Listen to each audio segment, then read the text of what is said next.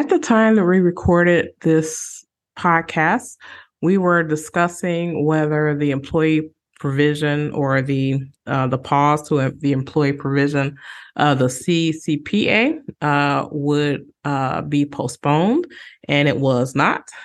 So that went into effect January 1st, 2023. But we had a very lively discussion about how we thought that the change in how employee data is being handled in California would have ripple effects in other states. So thank you so much and enjoy the show.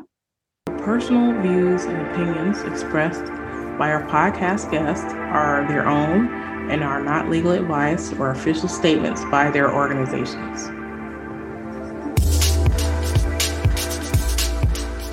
Hello, my name is Debbie Reynolds. They call me the Data Diva. This is the Data Diva Talks Privacy podcast, where we discuss data privacy issues with industry leaders around the world with information that businesses need to know now. I have a special guest on the show, Antoinette Igbenova. She is a Privacy and Ethics Associate Counsel at Upwork. Welcome. Thank you. I'm so excited to be here. Yeah. Well, it's fun. So we ended up, I think we were collaborating together on an IAPP session. I can't remember what we were talking about exactly on that session. Funny enough, I can't remember either. But you were on that session and you really struck me as someone very down to earth, very knowledgeable, pragmatic, which I really love. And so I very much like talking to lawyers who work at technology companies, because I feel like you have to have so many different business skills, and have a listening skill to understand what's happening in the technology side of the business. And then just to get your thoughts and perspective about privacy. But before we get into that, I would love for you to talk about your journey into privacy. Oh, goodness. My journey into privacy. Very untraditional, very unrefined, very unapologetic, my journey to privacy. So long story short, I moved to Atlanta with one suitcase after college for law school, with ambition in my heart and dreams in my head. And so through law school, I had did different types of internships. I had interned for the IRS Office of Chief Counsel doing tax law, the EEOC, the Equal Employment Opportunity Commission, doing employment law matters. I had done personal injury. And then I had gone for a technology internship, which I thought was pretty interesting. I was like, what is this about? I was doing legal research as it relates to autonomous vehicles. So for instance, if autonomous vehicles were to get in an accident, who is liable? Or even think about the future of car ownerships. Like, are people since cars can, move themselves autonomously, will people still park cars at home? Will we all begin to lease the same car on the same block? Like, what's going to happen? Anticipating these future issues and proposing and crafting creative solutions and just giving thought leadership. I fell in love with this. My background is in theater. I was a theater major. And so it kind of reminded me about art. It was so flexible. It was so fresh. It was so new. I got to do research and just to do thought leadership. And so I was like, yep, I need a career in privacy. What do? You network. I went to almost every event in the city of Atlanta as it relates to privacy. Chasing people down afterwards, meeting with people for coffee to learn more. I had an awesome mentor who told me to join the IAPP, get my certifications. Well, what happens when you have a law degree, you have your certifications, and you're newly barred, but you don't have experience? It's America. Nobody's hiring you. So I was like, let me start my own business. I started a very small data protection consulting business working with e-commerce based businesses to help craft their privacy policies and to build their privacy programs. I've always been a firm believer that no matter what size your organization is, mom and pop, selling cupcakes on the street or a mid-sized, large organization. At every level, an organization needs privacy, and there are privacy standards that you can implement. I used to do like privacy 101 classes, just information handling things. So the whole premise was to just crank out, put in the universe as much privacy work as I can. Half the people were not paying me, bless their hearts, but my goal was to gain experience in order to, get a job, which thank God it kind of worked out for me. I was at EY doing data privacy consulting for Fortune 100 businesses, from tech companies to finance companies to companies in the manufacturing industry. A broad range of experience, helping them to implement GDPR, CCPA, and just in general, helping them to build and maintain a privacy program. And then jumping to Upwork as in-house counsel, building our global privacy program and all that fun stuff, working with cross-functional partners as it relates to privacy. Your marketing team, they want to do an email campaign that's impacting the EU. Well, we need to make sure that we have the proper consents and such. Our contracts, DPAs, make sure that obligations are properly set out. Do we need to include SCCs? So all that fun in-house stuff, dealing with privacy at every level, and also spreading awareness through the organization. Most breaches happen due to internal negligence. And so thinking about creative ways to bring everybody on board and just to make privacy, to create a culture of privacy and to use privacy as a competitive advantage. And here we are today. Wow, you're really scrappy. I love that story. I know a lot of people who want to get into privacy will really appreciate that. That's one thing I recommend to people. If you don't have experience, find someone to volunteer for. Help them with their work. That is valuable insight and experience that can help you definitely further your career. As you were talking about autonomous vehicles, it occurred to me that the session we did together was about smart cities. It sure was. Yeah. Very smart funny. cities and privacy by design. Yes. That's right. It's really funny. So I think, I love that story. I love the way that you sort of climbed your own ladder. You kind of created your own ladder to get to where you want to be. And I think, self-education, self-learning, being resourceful with what you can do. I think that says a lot. And some people, I talk to people all the time. They're like, oh, I want to get into privacy. I don't know anybody. And so, you're like, let me get to these programs. Let me learn stuff. Let me read. And you really did it. Excellent. Very difficult. It was not easy at all. It's awkward walking up to people, striking conversations, setting up coffee, following up. And funny enough, this is back in 2015 where this journey started, or towards 2016. And all those same people, I still keep in touch with them and still have those same relationships. And even working with law students, as you mentioned, folks want experience and there's no opportunity, but, giving them opportunities to do the research for the IAPP decks the events that I put together, and having them on the meetings with these speakers and, meeting people and encouraging them, hey, follow up with these people afterwards, get to know them and see how you can plug yourself in. You definitely have to put yourself out there in order to kind of get what you want. Yeah. What is, I think, especially companies that deal with HR data, I'm hearing a lot of companies that are trying to do digital transformation around how they handle that type of data. And so that puts you kind of in, because you're dealing with humans, you're dealing with data of humans. So you can't get away from privacy in those types of careers and those types of jobs. So tell me about that experience. Gotcha. So you're asking about working with HR data? Yes. Internally or externally? Well, either, whichever one you want to talk about. Okay. Well, I believe from the internal standpoint, it's best to have your employee privacy notice where you've listed out the data elements that you're processing, why you're processing those, and how you're processing those. And then that will kind of guide what you do externally, because how do I put this? Because you're going to want to provide, your members with benefits, your team members with benefits. So for instance, like a mental health service, For instance, you're going to have to share their information for them to be contacted by the vendor to create their profiles and such. So at a high level, I just think when it comes to HR data, and it's really a new area that companies are thinking about more, especially in light of the CPRA and the exemption sunsetting. Now you have to think about providing your team members with, more information about what's taking place on the inside. So having that policy there is kind of a good starting point for your team members. So just understand what's flowing through the organization as it relates to them and why. Now, the question gets deeper, how do these new laws impact things like your focal content, feedback, even potential reports and things like that?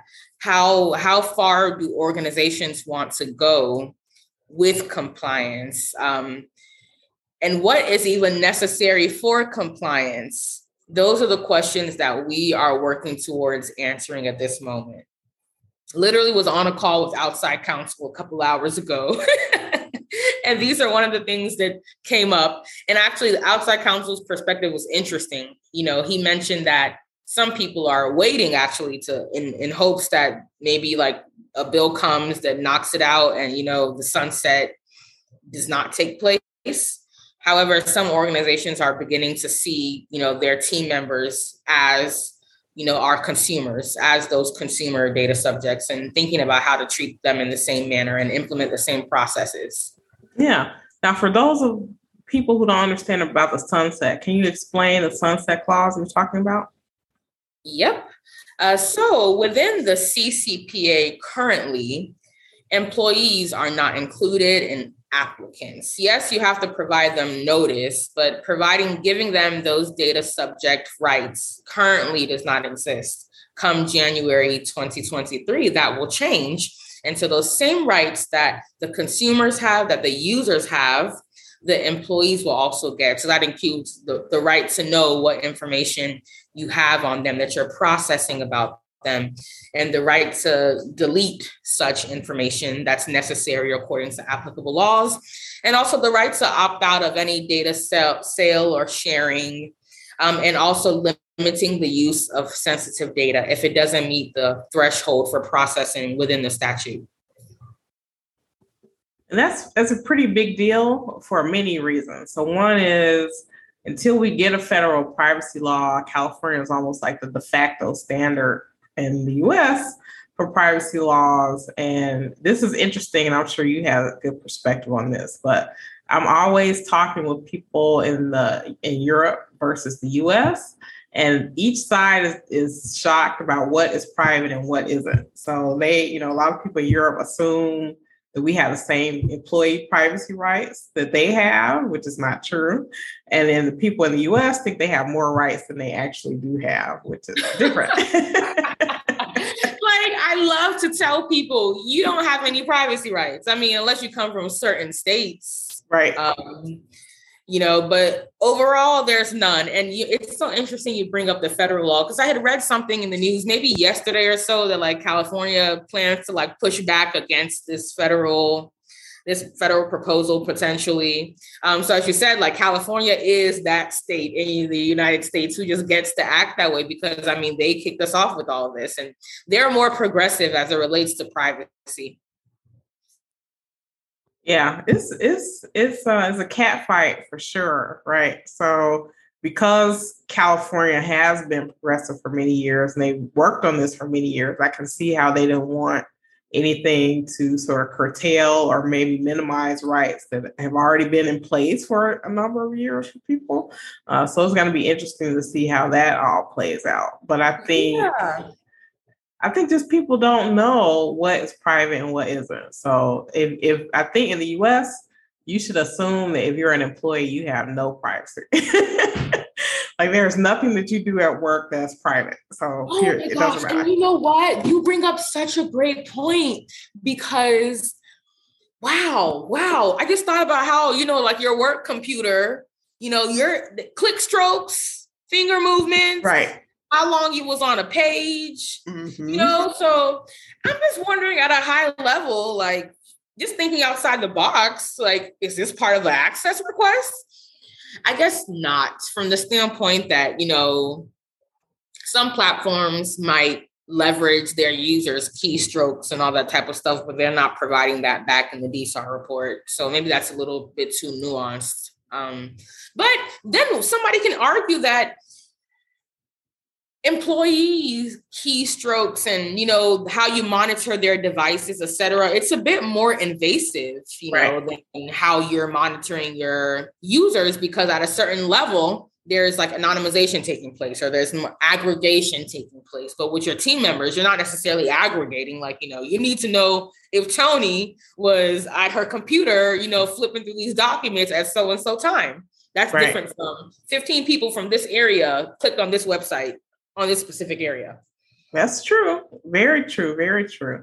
I've had clients in the EU that use Zoom, for example, and Zoom had a feature. I don't know if they still have it. It had a feature on the admin version where it had eye tracking. So it tracks your eyes to tell if you're paying attention. And so we had people turn that off in the EU, right? Because that's not something that they should be collecting over there, where over here is buck wild, so. Eye tracking. Oh my goodness. That's intense. Yeah, it's terrible. It's terrible. What is happening in the world right now that concerns you about privacy? Like something that's being developed, you're like, oh my God, I don't know what they're doing with this. I don't like it at all. So I wouldn't say a thing, but I would say a notion. I'm a champion of algorithmic accountability and data ethics. I'm a champion of what is your AI and ML actually doing, right? And outside of that, with all this data that you have, what exactly are you doing with this data? Like, and what do people know about and what don't people know about? So those, I would say that algorithmic accountability and data ethics are definitely areas that are always at the forefront of my mind. And you even see the general trend is towards regulating, is towards AI regulation due to the wider impacts of this technology. I mean, we see like the EU has an AI law. Recently, Canada's proposed law, the Artificial Intelligence and Data Act. We're just seeing nations consider the impacts of these AI systems and thinking about ways to identify, assess, and mitigate the risk and harms of biases that can come from it. What do you say for people who don't understand the potential harm of AI? I think, for example, let's say... Ooh, I got a good one for you. Okay. If I tell those people, in fact, I tell you too right now, Google cute baby. And then you will immediately see the impacts of AI if we do not do anything about it. Well, I got one for you. Go to Google and type in lazy man. Oh, no, yes. Gabby, I don't want to do it. I try to give a nice one. Please, all podcast listeners, I tried to do this nicely, and Debbie took us there. I'm Googling that. I have to go all the way there. I think, for example, AI can be amazing, right? It can do amazing, wonderful things, but also it can do harmful things. So I think of it like a sword that has a blade on both sides, right? So it can powerfully do wonderful things, and it can powerfully do harmful things as well. So I think a lot of times when people are implementing AI systems, they get all excited about the benefits and they don't really look at the harm, especially if the harm doesn't directly impact them. So I think that's the issue. Absolutely agreed. And really a new study that I came across, it found that AI benefits hinge on explainability with the human touch. So pretty much this study was advocating for an end of AI ambiguity. Like, we need to know what exactly is happening, looking at these ethical risks associated with AIs and how explainability helps to overcome these risks. Not only explainability, but I guess within explainability is how you got to your result. And like beyond that too, it's, I think within looking into explainability, it gives you the insight into whether your data sets are diverse enough. What do you need more of? What do you need less of? Because the AI can only do what you train it to do. With a cute baby, for instance, it's only one type of cute baby that you see. So therefore the AI, when you hit that Google machine and type in cute baby, that's what it knows is cute baby. How about the people so can we get a magnifying glass into that? Hey, we need some explainability. How is it making this decision? And how can you program this AI to think more diversely? Yeah. I say one of the analogies I give is like, let's say you go into a grocery store and it has a mat that you step on and it opens the door. So if a person walks in before you and they step on the mat, it opens the door for them. And you step on the mat and it doesn't open the door for you.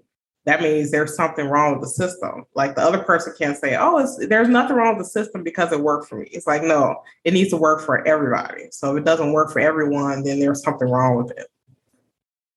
Absolutely. Absolutely. Yeah. And I'm not sure if organizations leveraging this technology are thinking that far. Maybe the AI is solving an immediate problem, or maybe it's even, causing the platform to be more lucrative.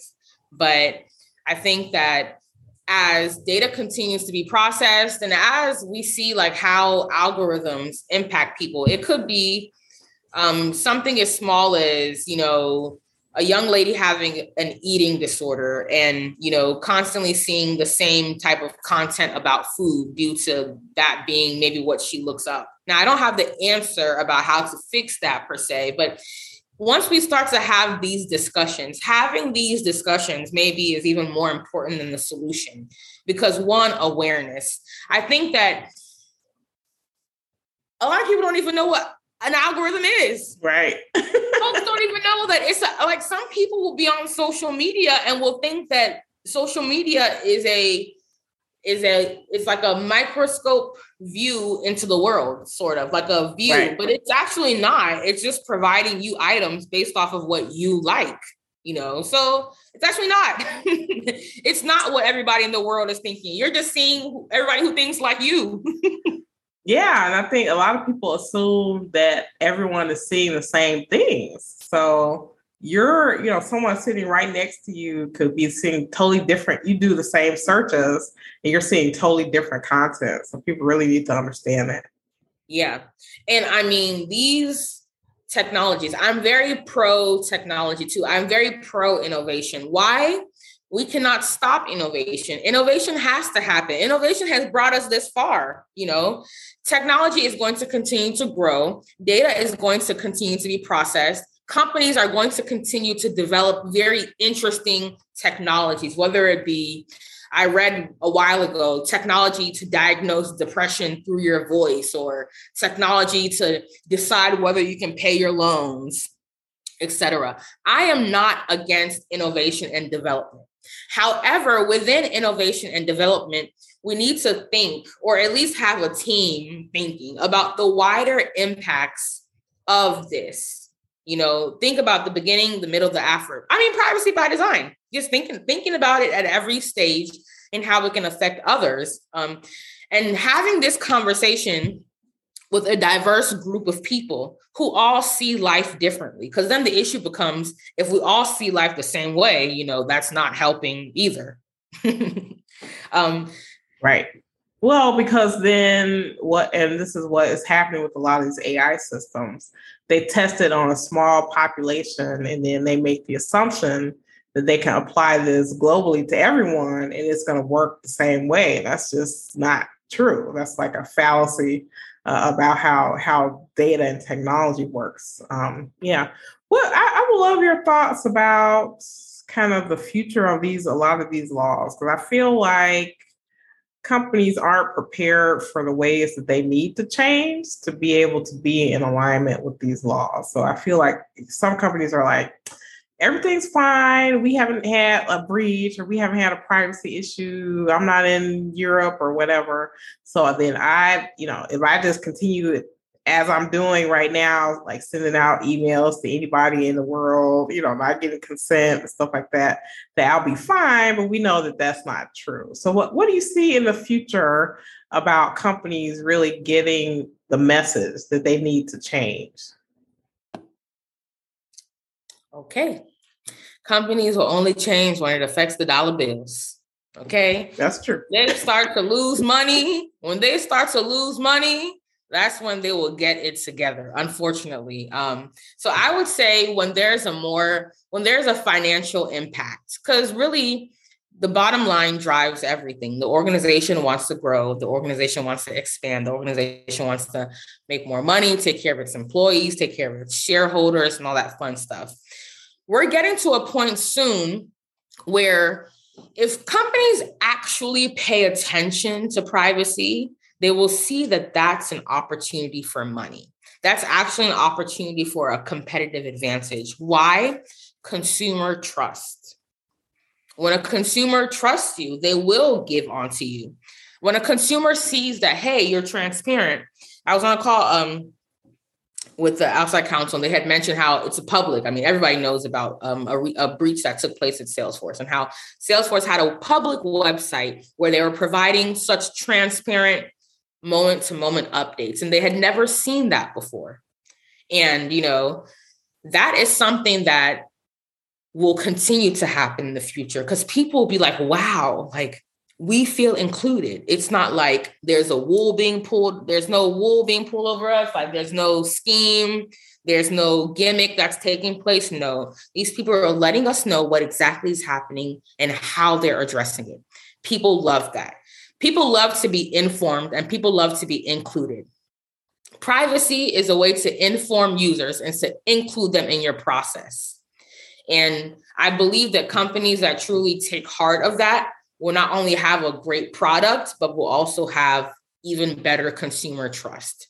And consumer trust equals to more users. It could even equal to people posting about your company on social media and then your company, potentially going viral or not even going viral. It's just the notion of other people who, view that person's social media saying, oh, hey, that's cool. Let me check them out. And then it just becomes a thing. But definitely, privacy is important. And companies that feel like they haven't had a breach and that they're safe, the question is not if a breach happens. The question is when a breach happens. No one should ever have the mindset that I haven't had a breach or we're bulletproof against a breach. No.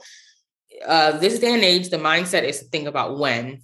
And also to, if possible, to get like bounty hunters or those bug hunters, the ethical hackers, like have them crawl through your platform. I work for a technology company. So it's it's a bit different for us. I guess we really prioritize that. And we're also a remote environment. And so we really leverage resources in order to kind of help us to get ahead of that.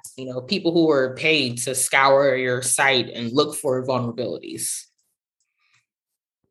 That's great advice. And I think you're right. It's not if you have a breach, it's when you have a breach. And if you're prepared, you'll be able to limit the damage that happens because you're prepared. You have a game plan. You're not running around like your hair on fire. Right. You've done a tabletop exercise. Like IT knows what their role is. Information security knows what their role is. Marketing knows how to do their internal and external comms.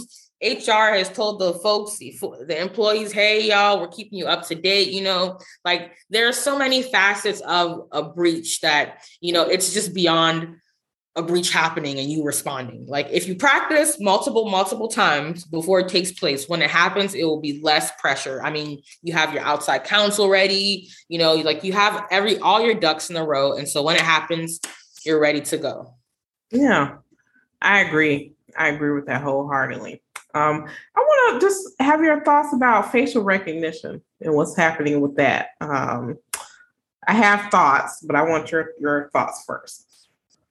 Facial recognition. Of course, we know that in 2019, the National Institute of Standards and Technology, they did a research that revealed that facial recognition algorithms generally misidentify non-white folks far more than they do white people, especially white men. And this is a study that's publicly posted. Facial recognition, we have a ways to go. We have a ways to go for it to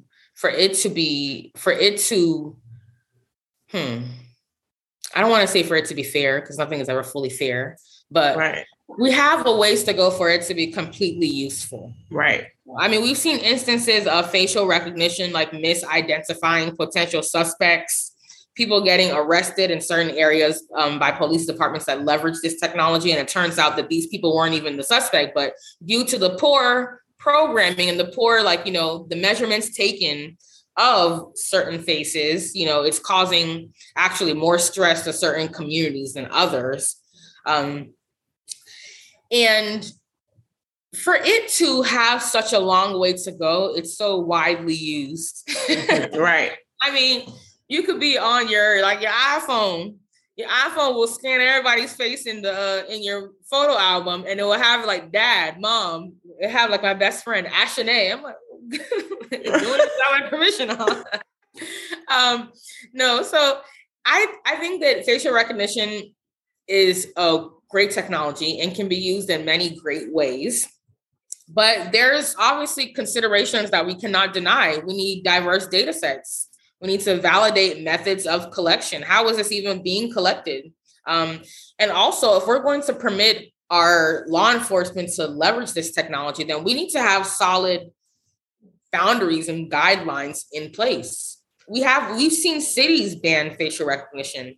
The city of San Francisco, I think Baltimore also a year or so back. So you definitely see cities putting in place ordinances against these until there's better structure for processing facial recognition data.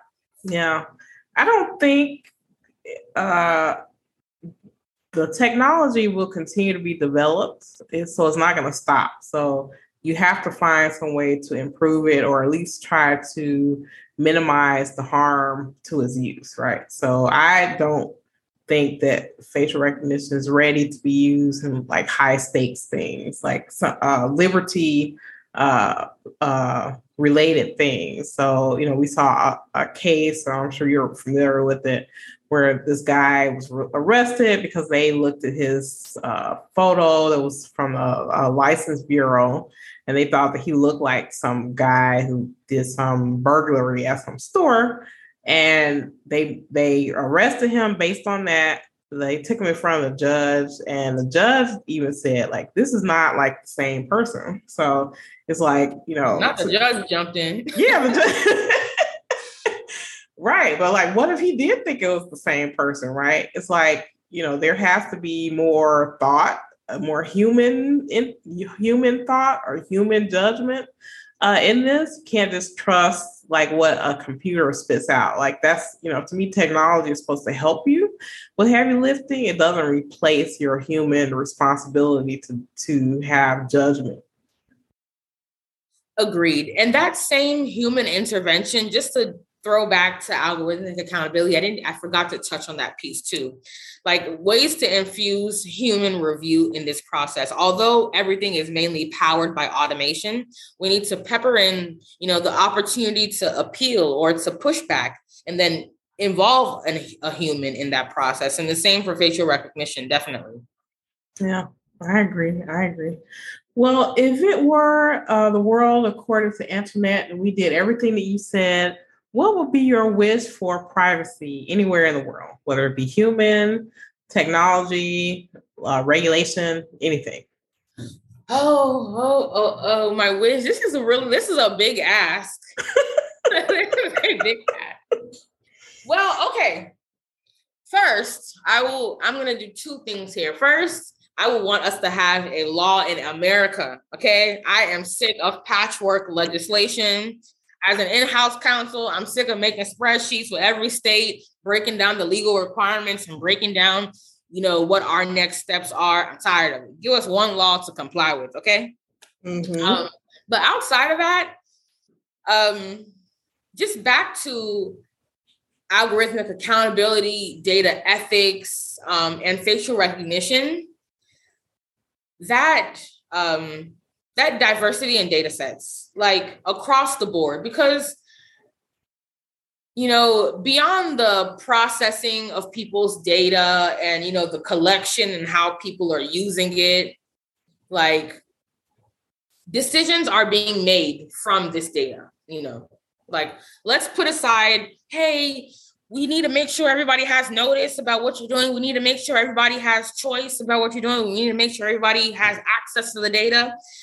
Those are so beautiful and nice. But something more sinister can take place when people have notice, access, and choice. But when people are not looking, that those diverse considerations, and also just those ethical data considerations, like how are you actually using people's data? So I would want to just have more formal procedures, I would say, around what really happens with data after it leaves I don't even want to say the hand, because there is no physical, but after it just leaves after it leaves my digital and goes, to whoever is processing, what's happening after that? Secondary uses. I mean, like the whole Clearview AI is an example of like something happening. What they could have gave people notice, access, and choice at some point, okay, but then something else was happening that people did not know. And that's my concern about privacy. It's not the shiny things that you can't see. It's the things that are taking place that we don't see. And then what happens as a result of those decisions, and all that eventually fuels the AI ML. And then you just have this whole cycle. So it's like just getting a better magnifying glass and processes into what's happening once data leaves the user.